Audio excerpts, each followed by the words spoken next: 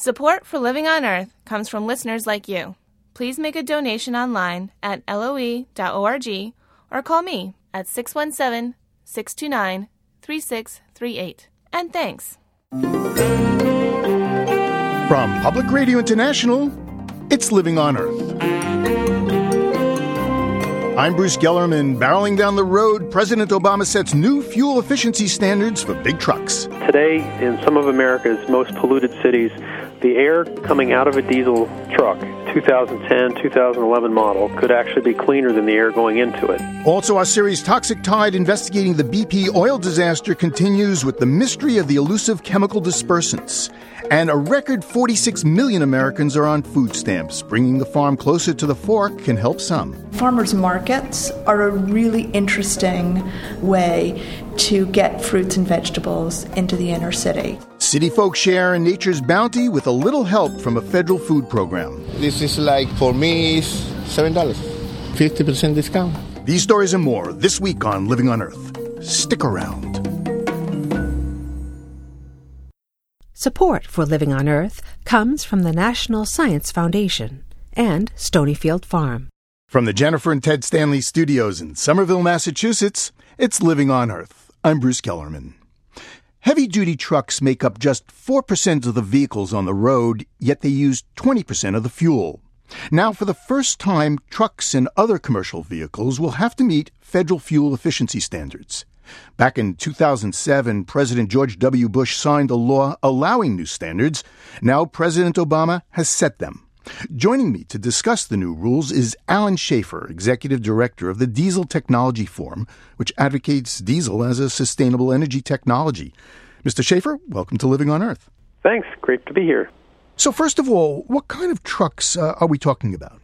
This new rule covers trucks of all shapes and sizes, from the big rig tractor-trailer type trucks down to the heavy-duty pickup trucks, kind of the beefier work-grade truck, and everything in between, the cement mixers, fire trucks, you name it. If you've seen a truck like it, this rule covers it. It also covers buses, I should say, too. So let's say for an 18-wheeler, a big rig, what's the new standard? They will be getting about 23% gain in fuel efficiency between now and 2018. Well, how do they meet these new standards? That's pretty ambitious. That's really coming fast and furious. It is, and it starts out with the diesel engine, which now is near zero emissions, and that engine's going to get more efficient than ever before through the use of advanced turbocharging and boosting technologies on the engine, and advanced fuel injection technology will make the engine more efficient in how it burns every drop of fuel, converting more of that fuel into usable energy than waste heat. And then you start to think about the thing that engine powers, which is the rest of the vehicle. And you try and make the vehicle more aerodynamic. The smaller vehicles, the standard is, 10 to 15%. But did I hear you say zero emissions from a diesel engine? That's right. You know, we spent the last 10 years making diesel clean, and today in some of America's most polluted cities, the air coming out of a diesel truck, 2010, 2011 model, could actually be cleaner than the air going into it. And that's because the engine is now near zero emissions for both particles and ozone kind of smog precursors like nitrogen oxide. But you're still emitting greenhouse gases, climate-changing gases. That's right. And any internal combustion engine is emitting greenhouse gases, so it's important just to keep that in mind. I think the other thing with this rule is that these vehicles do work. They haul lots of heavy loads and do lots of different things, so we have to think about them in a different way than we do passenger cars in terms of fuel economy. Well, a big rig, how many miles per gallon is it getting right about now? The new generation of big rigs are getting about 5% better fuel economy than the ones made in 2009. So they're pulling down, 6, 7, 8 miles a gallon. Mm-hmm. Those are trucks that are hauling, again, 80,000-pound payloads. So that doesn't sound like a lot of fuel efficiency, but it is, especially when you look at it over the entire fleet. So how many miles does an average rig get driven a year? The average big rig is anywhere from 100 to 150,000 miles a year. The fuel bill for a big rig is easily in close to or above the $100,000 range. So what will the new efficiency standards save? The fuel cost savings that are predicted when all is said and done, fully implemented for these rules, about $50 billion in fuel costs, and EPA estimates about 500 million barrels of oil will be saved from the full implementation of these rules. So trucking companies probably love this, I would guess. It's going to save them fuel. But what about the people that make the trucks and the engines? And I mean, those would be more expensive.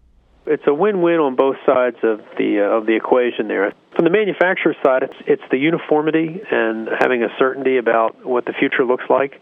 For users, there is a higher investment for these new vehicles. That could be a couple $100 in a small truck up to a couple $1,000 in the big rig.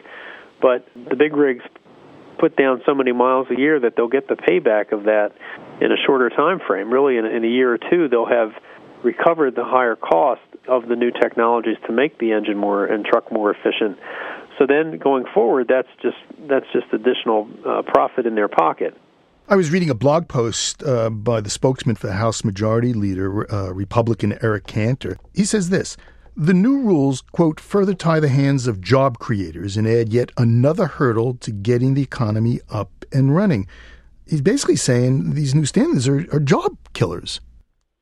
Well, it's hard to say exactly what's behind that statement, and I haven't seen that analysis. The new generation trucks are more fuel efficient, and people are seeing that and saying, I can't sit here on the sidelines with this 5-year-old truck, and these guys are eating my lunch, getting 5, 6, 7% better fuel economy per gallon. I got to get in that game. And that's been driving some of the growth in truck sales this year. We've heard that from a number of different sources. This does look like at this point it's going to be a win for the users and for manufacturers in terms of getting the most fuel-efficient clean diesel technology out there in the roads. Alan Schaefer is Executive Director of the Diesel Technology Forum. Mr. Schaefer, thank you so very much. Thanks for having us.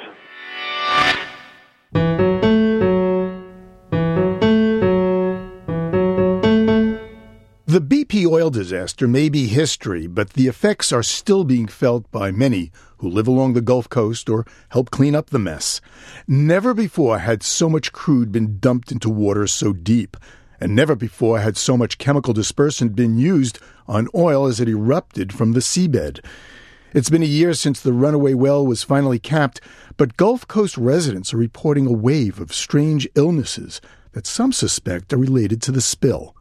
Back in February, Living on Earth's Jeff Young looked into their complaints and spoke with scientists about what might be causing them. Today we rebroadcast the second part of his investigative series, Toxic Tide, discovering the health effects of the Deepwater disaster. We'll call him John. He does not want to use his real name. From June through November last year, John worked for a company BP hired to clean up oil in Louisiana's hard-hit Barataria Bay. His boat had a vacuum device to suck up the oil and dispersant mixture. Often, he'd smell it before he saw it. You could smell the hydrocarbons in the air and just smell that oil, and you knew it was coming in. As the wind blew, some days, you would get really nauseous.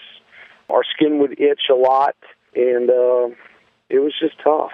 John says he was not offered use of a respirator or other protective gear. Some crew members quit out of health concerns. Now he's wondering about health effects, too. There were many times when we felt that, we were getting sick and we probably should have had respirators on.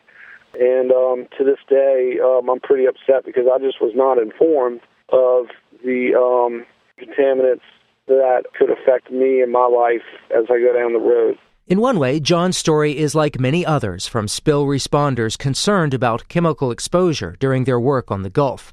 But John's story is different in that his comes with hard data, thanks to a personal air monitoring device. What I've got in this little tube is a small cartridge. It looks like a small brass pen. Civil engineer Marco Kaltofen shows the device John wore. As they move through the oil and the dispersant, these little tiny samplers with no moving parts are picking up those chemicals. So we can take them back to the laboratory and measure what was in the air they were breathing while they were working. Kaltofen is a researcher at Worcester Polytechnic Institute in Massachusetts. He's also head of an environmental research company called Boston Chemical, which was hired by a New Orleans personal injury law firm to collect samples. Kaltofen says samples from monitors clipped to John and other fishermen-turned-cleanup workers showed what are called BTEX compounds. BTEX stands for benzene, toluene, ethylbenzene, and xylenes. These are some of the lightest, most readily volatile compounds that are out there in that dispersant crude oil mix. And that's where we found something very interesting, too. It was not the crude oil that was responsible for most of the volatile compounds we're seeing, but it was actually the dispersant. Why do you say that?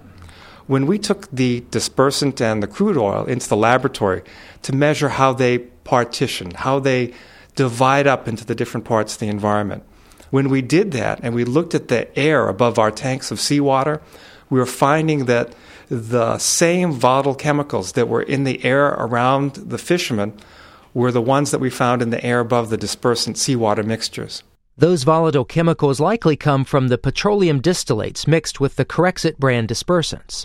At least 1.8 million gallons of chemical dispersants were used during the spill. The chemicals most prevalent in the lab tests can affect the cardiovascular and nervous systems, liver, and kidneys. Corexit maker Nalco declined comment, citing litigation. Kaltofen says he had another surprising finding. He found dispersants closer to shore than they should have been used. It's confusing to us that we can go 1 mile off of Biloxi and find dispersant in the seawater, enough that it reeks because of the hydrocarbon odors. And when we got those samples to the lab, we found that we had multiple hits for dispersant compounds.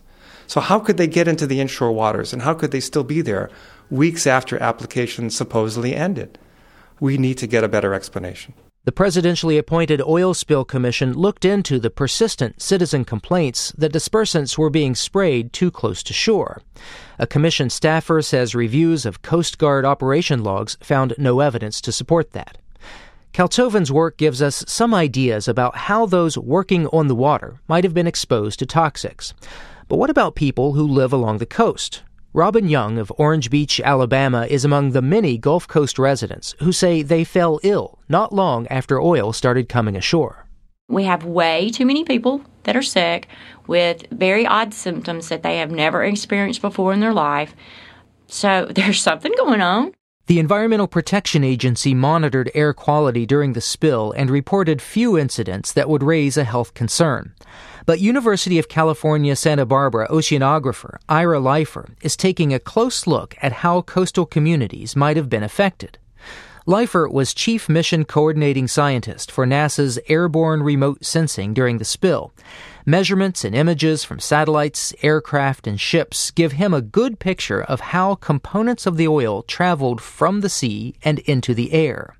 The same method used to measure the thickness of oil slicks on water, for example, also revealed oil in clouds. Where there was some of these clouds, they showed up as if they had almost a millimeter of oil in the cloud. And these hydrocarbon-laden clouds, when they reached land, would in fact rain oil. Leifer thinks this oil rain is an unprecedented oil spill phenomenon, a combination of the Gulf's high humidity and the columns of thick smoke from burning oil.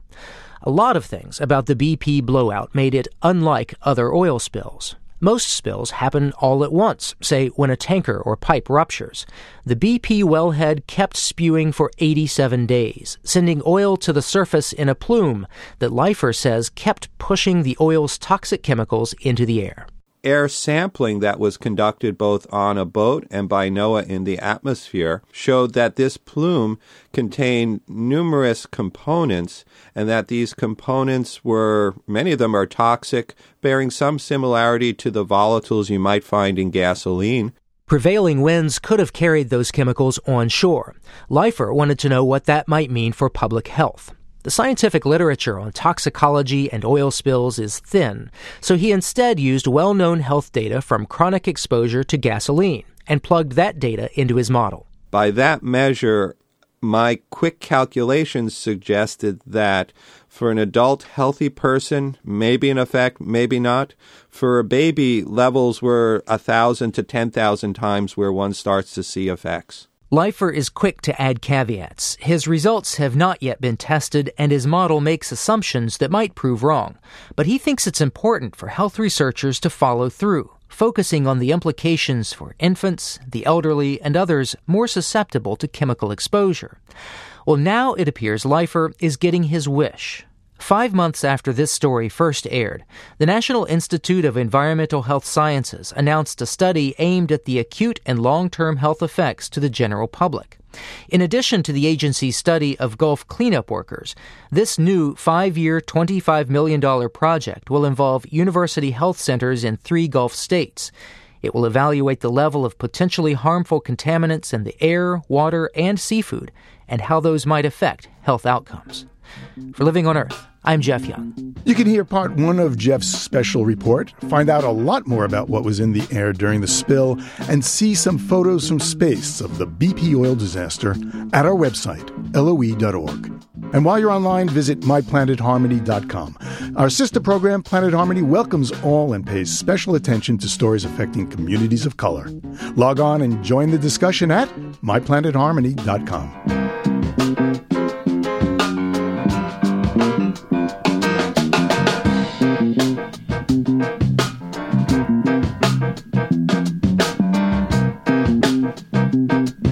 Just ahead, how oil and water do mix in Southern California. Keep listening to Living on Earth. You're listening to a recycled edition of Living on Earth. I'm Bruce Kellerman. The movie There Will Be Blood is set in the desert scrubland of Southern California at the turn of the 19th to 20th century. The story is fiction, but many of the events in this tale of family greed and oil are based on fact. There's a whole ocean of oil under our feet. No one can get at it except for me. Once petroleum did gush from wells in the desert sands of Southern California, but today what's left of the ocean of oil in some parts of this arid region is gooey crude. In places, it's so thick it has to be mined, thinned out with steam. Problem is, this is one of the most water-starved corners of the country. Jeremy Miller traveled to southwestern San Joaquin Valley and wrote The Colonization of Kern County, a story of oil and water for Orion magazine. When you're driving around, there is oil literally bubbling up from the ground in places if you know where to look.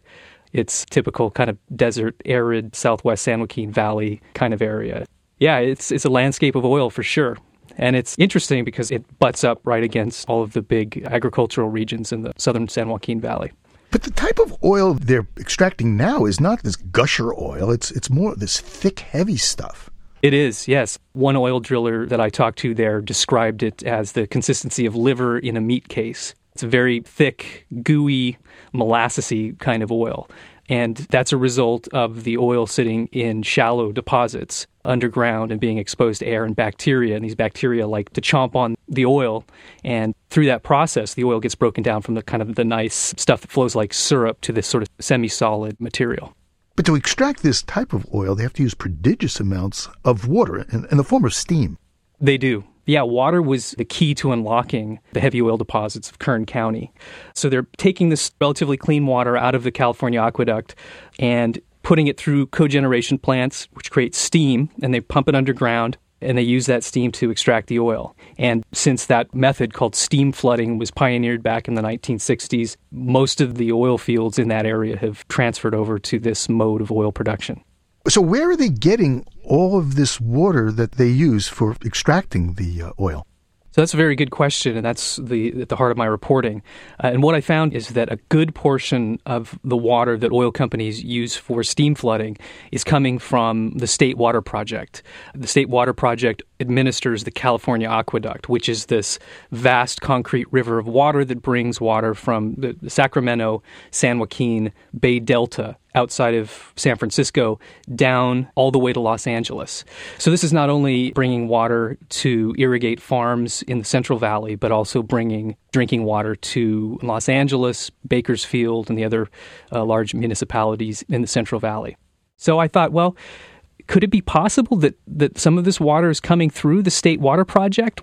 And I called Kern County Water Agency, one of the big water distributors in the state, in fact, in the world. They are in command of about 1 million acre-feet of water. I called the water district that serves the main part of the oil fields. It's the West Kern Water District. And asked the director, J.D. Bramlett, are the oil companies taking water from the state water project through the West Kern Water District to do steam flooding? And he told me, yeah, they get most of it. And I said, well, when you say most of it, how much? And he said about 83% of the West Kern Water District's water, which is about 31,000 acre-feet. So in this parched, dry region, about 83% of the water being delivered through the California Aqueduct, through one water district alone, is being given to oil companies for steam flooding operations. So they're using clean drinking water to extract oil from tar sands. They are, yeah. One of the hiccups of steam flooding, if you will, is that they can't just use any water to do it. It's sort of like your coffee maker. If you use dirty water in your coffee maker, you're going to get stuff precipitating out onto the heating elements of your coffee maker. So the oil companies need a fresh source of water. One shocking thing that I found in my research is that back in 1985, when oil was at its peak in California, in Kern County, it took about 4.5 barrels of water to generate 1 barrel of oil. Okay, 4.5 barrels of fresh water to generate 1 barrel of oil. Well, that oil field is in decline now. Today, it takes close to 8 barrels of water to generate 1 barrel of heavy oil. It's enough water to supply 200,000 households, or about 500,000 people, for a year. From reading your article, this is an area where the aqueduct carrying clean drinking water goes right past towns that don't have clean drinking water. Exactly. There are dozens of small towns within sight of the aqueduct, as you say, that don't have access to clean drinking water. So that water flows right past to the oil fields, and these towns are forced to deal with well water that they have, which in a lot of cases is contaminated with agricultural pollutants and other natural pollutants. Yeah, it's a landscape that's defined by drought. It's a semi-arid desert. I mean, this is an area where, like you say, every drop of water counts. You know, it's really disturbing to read and think that our addiction to oil, or our need for oil, is so great that we would use water that's scarce, to extract oil from the ground. Yeah, it's shocking. There's no other way to put it. And when you're driving in the area, when you're walking around in these dry hillsides, it really comes into focus when you realize that all of those miles worth of silver pipes are carrying a vast amount of superheated steam to get this oil up out of the ground. Well, Jeremy Miller, thanks a lot. I really appreciate it. Thank you so much. I appreciate it. Jeremy Miller's article, The Colonization of Kern County, A Story of Oil and Water, can be found in Orion magazine.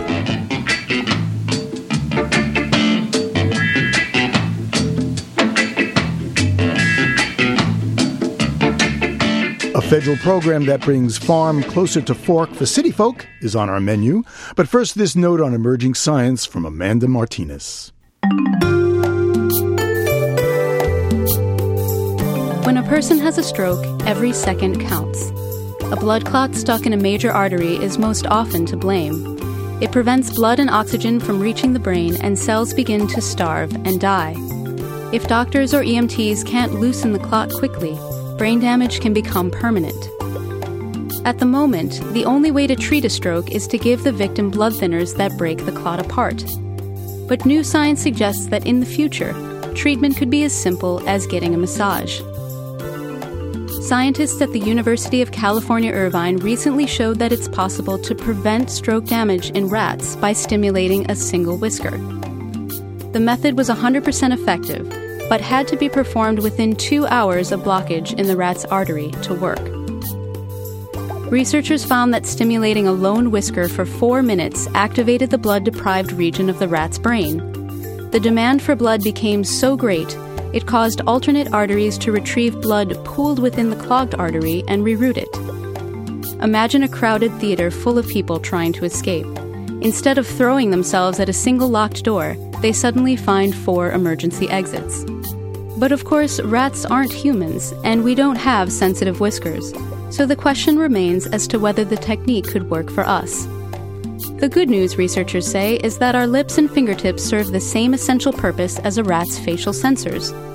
And given how dangerous and debilitating strokes can be, they believe a non-invasive, cheap, potential fix such as this might well be worth a shot. And that's this week's Note on Emerging Science. I'm Amanda Martinez. A record number of Americans are now receiving federal food aid. 46 million people a month. Half are kids. Once known as food stamps, today the program is called SNAP, the Supplemental Nutrition Assistance Program. Despite attempts to increase SNAP recipients' access to wholesome foods, just a small fraction of the federal money, 0.01%, is spent at farmers markets. To boost that, some cities are trying a different tactic. Last fall, Living on Earth's Jessica Lee Smith went shopping with some SNAP recipients, trying to balance limited benefits and a healthy diet. On a recent afternoon, the farmers market in Boston's Copley Square is bustling with energy. 6, want me to load that bag up for you? Today, a group from the Boston Living Center is on a field trip. We decided to come to the market today to learn how to use the food stamps and also use the Boston Bounty Bucks. Amber Hansen is the Boston Living Center's registered dietitian. She organized this outing to help the center's HIV-positive members shop for produce using Bounty Bucks, the city's program that doubles federal SNAP benefits. It's a dollar-for-dollar match up to $10. Do you want some cauliflower or are you good? How much is this? $4 a pound. You could roast it with olive oil and garlic and salt. If you just chop it up and then put some oil on it. Do you have olive oil or canola oil even? Both of those are healthy, good fats. Hansen gives Carlos tips on how to choose and cook his produce. For Carlos and others living with compromised immune systems, fresh fruits and vegetables are especially important for their nutrition. Janet's another member of the Boston Living Center. When you're living with HIV, even though now with the medicines, a lot of people are living longer, but it's very important to take care of yourself. Good nutrition is kind of a way to fight back.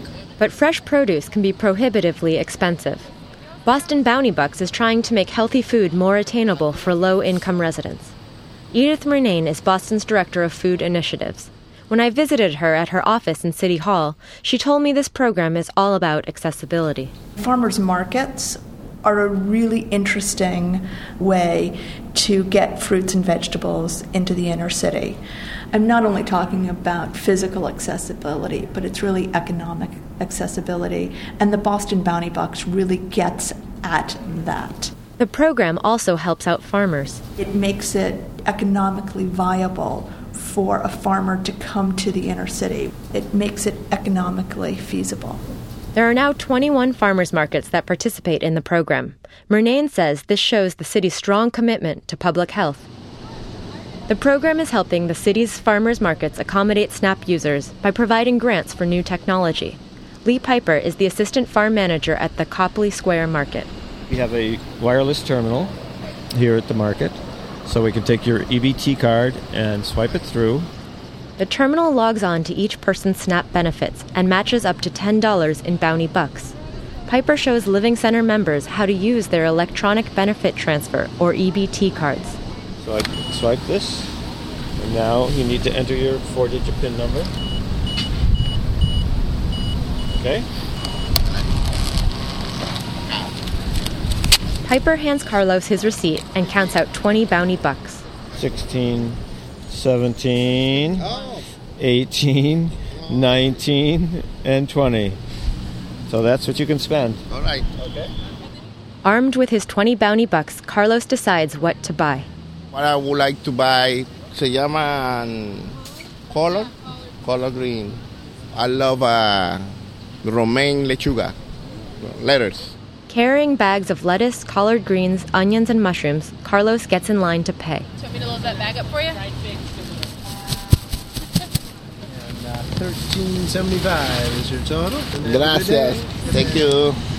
So the Bounty Bucks are big help. Oh my God. Yeah, right? This is like, for me, it's $7. 50% discount. $20, $10. And I'm more positive that I come back more often. That's exactly why Boston sponsors Bounty Bucks, to have customers return to the market throughout the growing season and eat more fruits and vegetables. The The program has become a model for other cities. Farmers markets around the country are starting to add EBT stations, and a few other programs offer financial incentives. The goals are the same: to improve health and nutrition in traditionally underserved populations. How many pounds is that? This is 1. For Living on Earth, I'm Jessica Elise Smith. So we could just get a couple? They really are.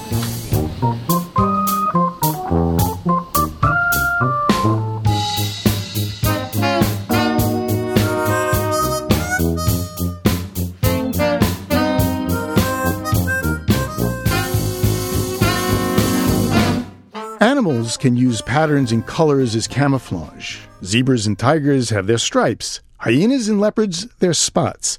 But as writer Mark Seth Lender observes, the white snowy egret stands out in a crowd. The snowy egret lands, the name and color of a substance she will never see. There on the muddy bank, still as chalk, her carved and ancient figure stands, stilting. Like Nike, she leaps, sailing into the bright, wide-winged above the shallow water where she feeds, so white sunlight seems shadow. What could be the purpose of such brilliance, snow in summer? Perhaps, in some prior life, this most strident, most absolute of colors kept her safe in a far and frigid land. And all these amazing feathers are only an artifact of dim ice ages past. Or, in the brief season between her comings and goings, this is her temporary color, as polished and transparent as paper made of rice, except there is no other phase than white when egret flies. There is fragility in all this. The bird, the salt marsh where she lands, even the turbulent sand. From the south the assault comes by hurricane, each season earlier and more ferocious than the last. From the north it is the melting, and where there is no flood, drought. There is no reprieve. As the brackish plain is silted out or altogether gives way, where will snowy egret go? How will she retreat from winter when winter itself is in retreat? When the sun pounds like the hammer to the anvil, all life is forged to the blow. The upper latitudes break away, the equator burns. North and north and north the southern creatures go, driven there by unfamiliar weathers. Life once rare becomes common, the common vanishes. Perhaps it is not camouflage, but survival of a more intense and personal kind which turns the egret white, reflecting not just light, but heat. Maybe she will be all right. What about us, I wonder? Mark Seth Lender's new book is called Salt Marsh Diary, A Year on the Connecticut Coast. To see some of his photographs and find out more about his writings, go to our website at loe.org.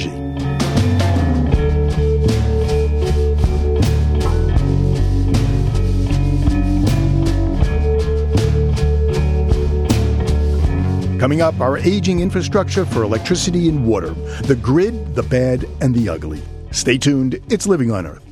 Support for Living on Earth comes from the Gordon and Betty Moore Foundation, Gilman Ordway for coverage of conservation and environmental change, and the Sierra Club, welcoming students back to college with Sierra Magazine's annual ranking of America's coolest schools. Online at sierraclub.org/livingonearth. This is Living on Earth on PRI, Public Radio International. It's a recycled edition of Living on Earth. I'm Bruce Kellerman. It's easy to take our electric grid for granted and the pipes that provide our water as a given. You flick on a switch and the light comes on. Turn on the tap, clean water. At least that's what's supposed to happen. But pipes and power lines are vulnerable to age and attack from nature and terrorists. Two books that examine the infrastructure of the United States are On the Grid by Scott Hewler and Nick Rosen's Off the Grid. As you might guess from the titles, the authors have some very different ideas. So we invited them on our show to grapple about their views of the grid, with Living on Earth's Steve Curwood acting as referee. So I'm looking at your book, Nick Rosen. Yes, the title's Off the Grid, but also it says Inside the Movement for More Space, Less Government, and True Independence in Modern America. In brief, what's your book about? Well, literally, off-grid means living without utilities, but also has a metaphorical meaning, which is living kind of outside the system, or half in and half out of the system. And so going off the grid is something that more and more people are doing because it's getting easier. The technology is allowing it. The low-energy fridges, the more efficient solar panels, and the fact that it's becoming more acceptable and you're allowed to telework, be on the internet in the boonies. So people are exercising this freedom, some of them are.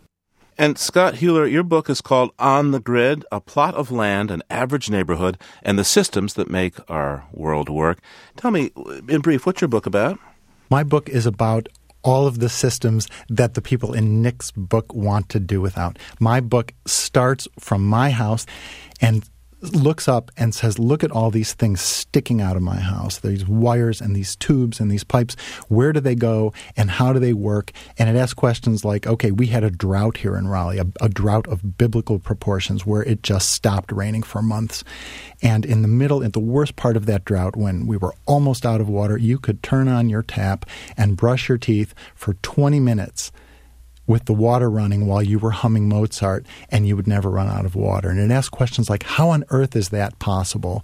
How could it be that happens? And you flush your toilet, and you never have to think for 5 minutes about what happens to that stuff.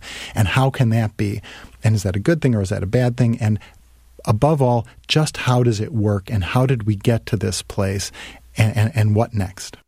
Well, it seems both of you would agree that for 99.9% of us, we all would be looking for electricity and water in our lives. You two don't disagree on that, do you? Oh, not a bit.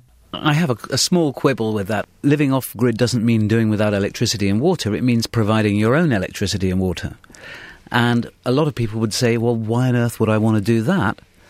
But there are quite a few people who think they can answer that question. They say they want to do that because of the ever-increasing price of electricity, or because they don't trust the system to deliver them electricity and clean water and the other things that we traditionally rely upon the state to provide. And they've come to distrust the state and authority and the financial system, and they just want to provide for themselves.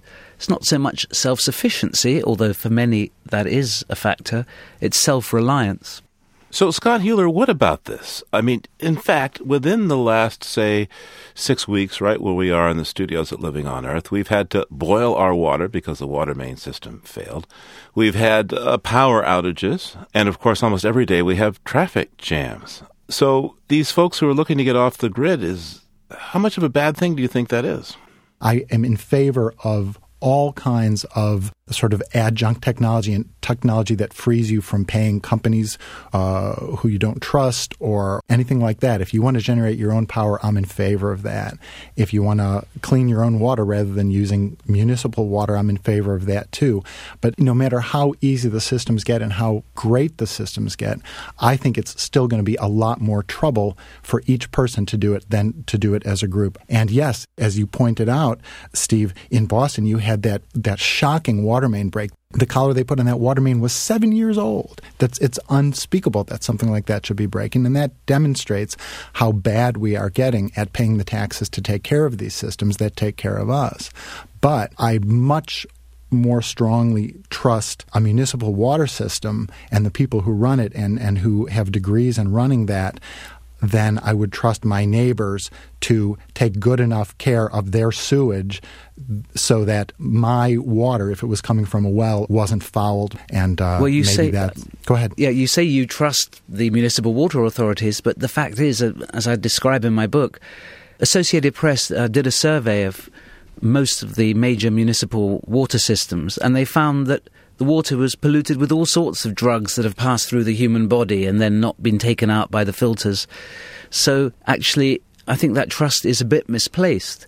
And I'm not saying we should all stop drinking the tap water immediately, but what I am saying is that I can completely understand somebody who wants to provide their own water.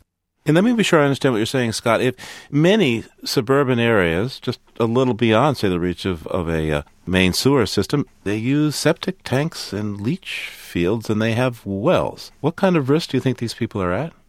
I don't think they're at an enormous risk. When you have septic systems and you have, as you say, wells, and you have government people coming out to manage that and make sure that they're installed properly, I'm in favor of all of that. I'm just saying that living in Raleigh, North Carolina, on my quarter-acre lot, I don't care to get off the sewer system, and I don't care to get off the municipal water system. And I've just spent 2 years hanging around with the people who manage and run those systems, and I couldn't have come away more deeply impressed with the work they do under very difficult circumstances with never enough money. And though I certainly see Nick's point that there are more and more dangerous substances showing up in those systems, and we're always running behind to catch up with a new thing that we found. That's always been the case. I don't think that indicates some sort of malfeasance on their part, and I don't think that it indicates that they're not doing well enough. I think that it indicates there's something new, and especially when you look at these personal care products or these pharmaceuticals, that's us putting that stuff in the water. It's not the treatment people throwing it in the water. It's us putting it in the water. We could solve that problem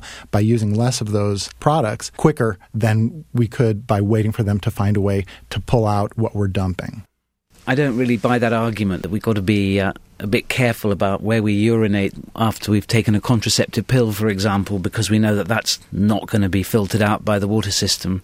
I think it's an all-or-nothing case. If you're a big water company, you either say you can do the job or you get out of town. You can't sort of be selective and say, well, we can do it, but just not that bit. I have also got great respect for the kind of middle-ranking engineers who keep the system going. But the fact is that the history of the electricity business and the water business is a history of corruption and devious business practices, which are aimed entirely at maximising the profit of the businesses and really are not specifically designed to be in the interests of the public. Whoa. Okay, Nick, wait a second. That's a very broad brush to tar an industry. So please explain, at least give us an example here. Enron is an example of what happens when we just let the utility companies get completely out of control. But Enron is just indicative of the state of the overall electricity industry, because at the moment the industry is not sufficiently regulated and spends as much time trading electricity with itself as it does supplying the electricity it produces to ordinary members of the public. I couldn't agree more with that, that something like Enron is a great example of unregulated industry gone wild. And your examples of what's wrong with industry, to me, that's human history. There's a shock for you that when you look at people who amass power and amass control, they suddenly stop acting in the public interest and start lining their pockets. This is not a stop the presses moment. This is reality. This is how human beings act. And so I'm totally in favor of enormous regulation and enormous public control, but I'm still not convinced that the way to move forward is to disassemble the grid. There's an enormous part of the world that would hear you saying, I think that sewage treatment or municipal water supply is a huge scam. People would weep to hear you who have it talking about, I want to do without it, whereas, 1 billion and more people in this world would give an arm to have give their children access to the water that any Western European or North American could get by doing nothing more complicated than turning on the tap. Well, that's a very interesting point, because if you're talking about the couple of billion people in the world who are not on any grids, then I would say of them that in places where the grid does not yet exist, there is no longer any need to invent it. The grid, as it exists in America, the electricity, the water, the roads, is an extraordinary technological achievement. But it may turn out to have been of its time, and that time may be about to pass. We have found that, in fact, we can do a much more efficient job by creating energy locally, much closer to where it's used. Now, I'm not talking about in each individual building here. I'm talking about something called microgrids. But it is very much literally a case of returning the power to the people, rather than allowing it to be centralized in the hands of a few producers. After studying the grid, you both came to the conclusion that it is tremendously vulnerable. Knowing this, what should we do, and what have you done with this knowledge? Let me start with you, Scott. The most important thing that I think we could do is take a serious look at our tax structure. I think we need to start paying taxes and taking care of these things. I guess I'm going to be labeled as a tax and spend liberal, but I'd love to see us pay more taxes and take more care of it through government oversight. Let me ask you the same question, Nick Rosen. After studying the grid, you say it's tremendously vulnerable. So what should we do, and what have you done with this knowledge yourself? So what I would say is what we should do is be aware that it's an option, that living off the grid is an option that you don't need to be scared of.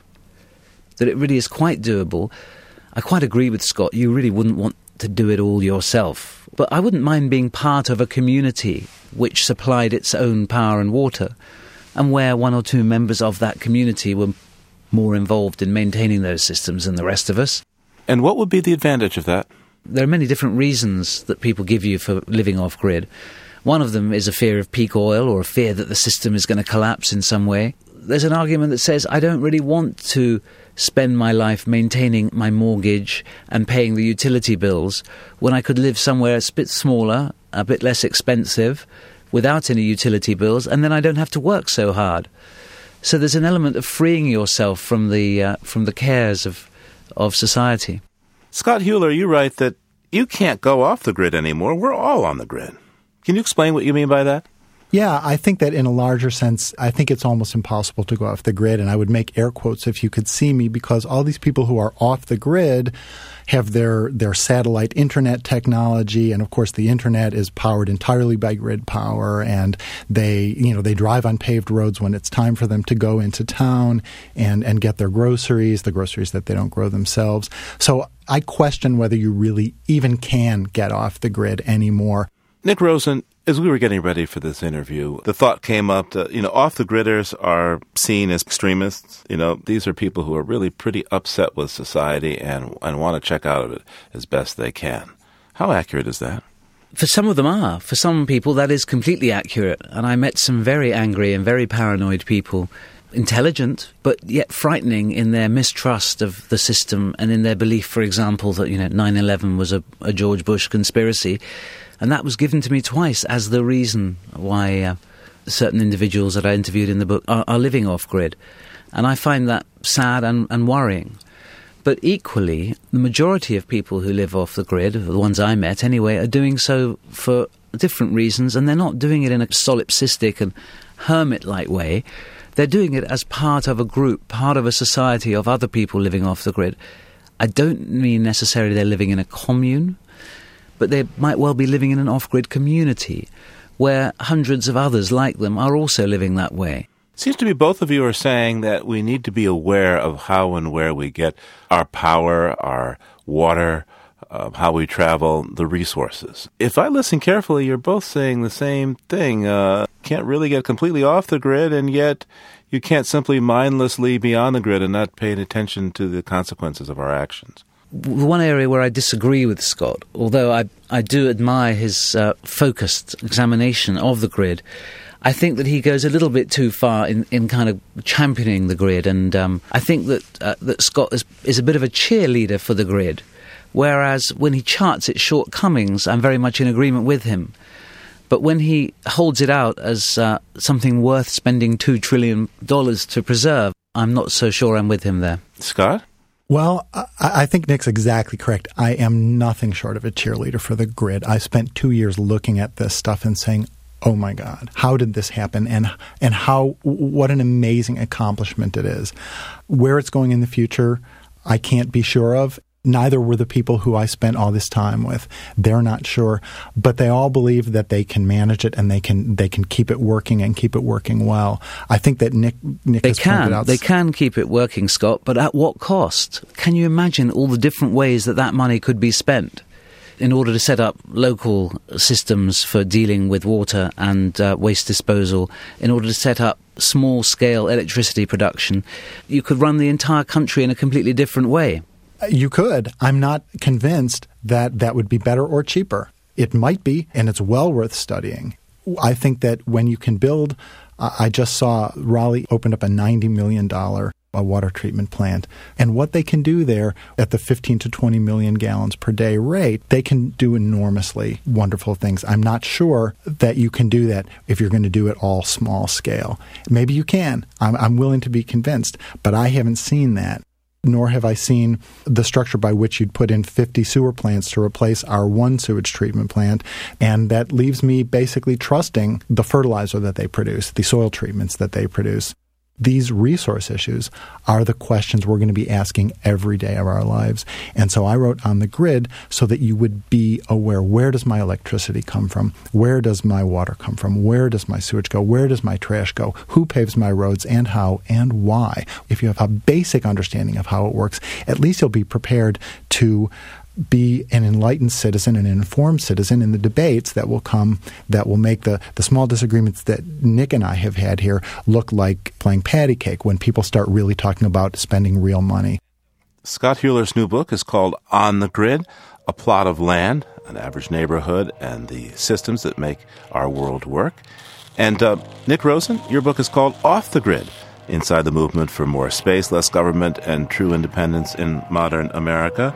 Well, I want to thank you both for taking this time with me today. It was a pleasure to be here. Thanks very much. That's Living on Earth Steve Curwood, debating life on and off the grid.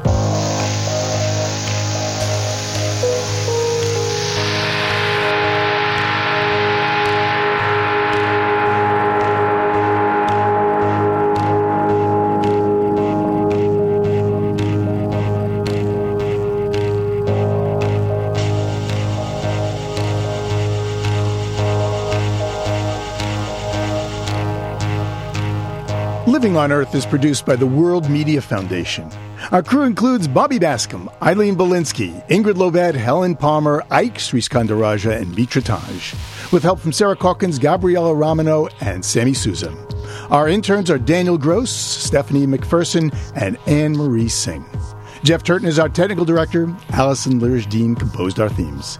You can find us anytime at LOE.org. And be sure to check out our Facebook page. It's PRI's Living on Earth. And you can follow us on Twitter at Living on Earth. That's just one word. Steve Curwood is our executive producer. I'm Bruce Gellerman. Thanks for listening. Funding for Living on Earth comes from the National Science Foundation, supporting coverage of emerging science. And Stonyfield Farm, organic yogurt and smoothies. Stonyfield invites you to just eat organic for a day. Details at justeatorganic.com. Support also comes from you, our listeners, the Go Forward Fund, and Pax World Mutual and Exchange Traded Funds, integrating environmental, social, and governance factors into investment analysis and decision-making. On the web at paxworld.com. Pax World, for tomorrow. PRI, Public Radio International.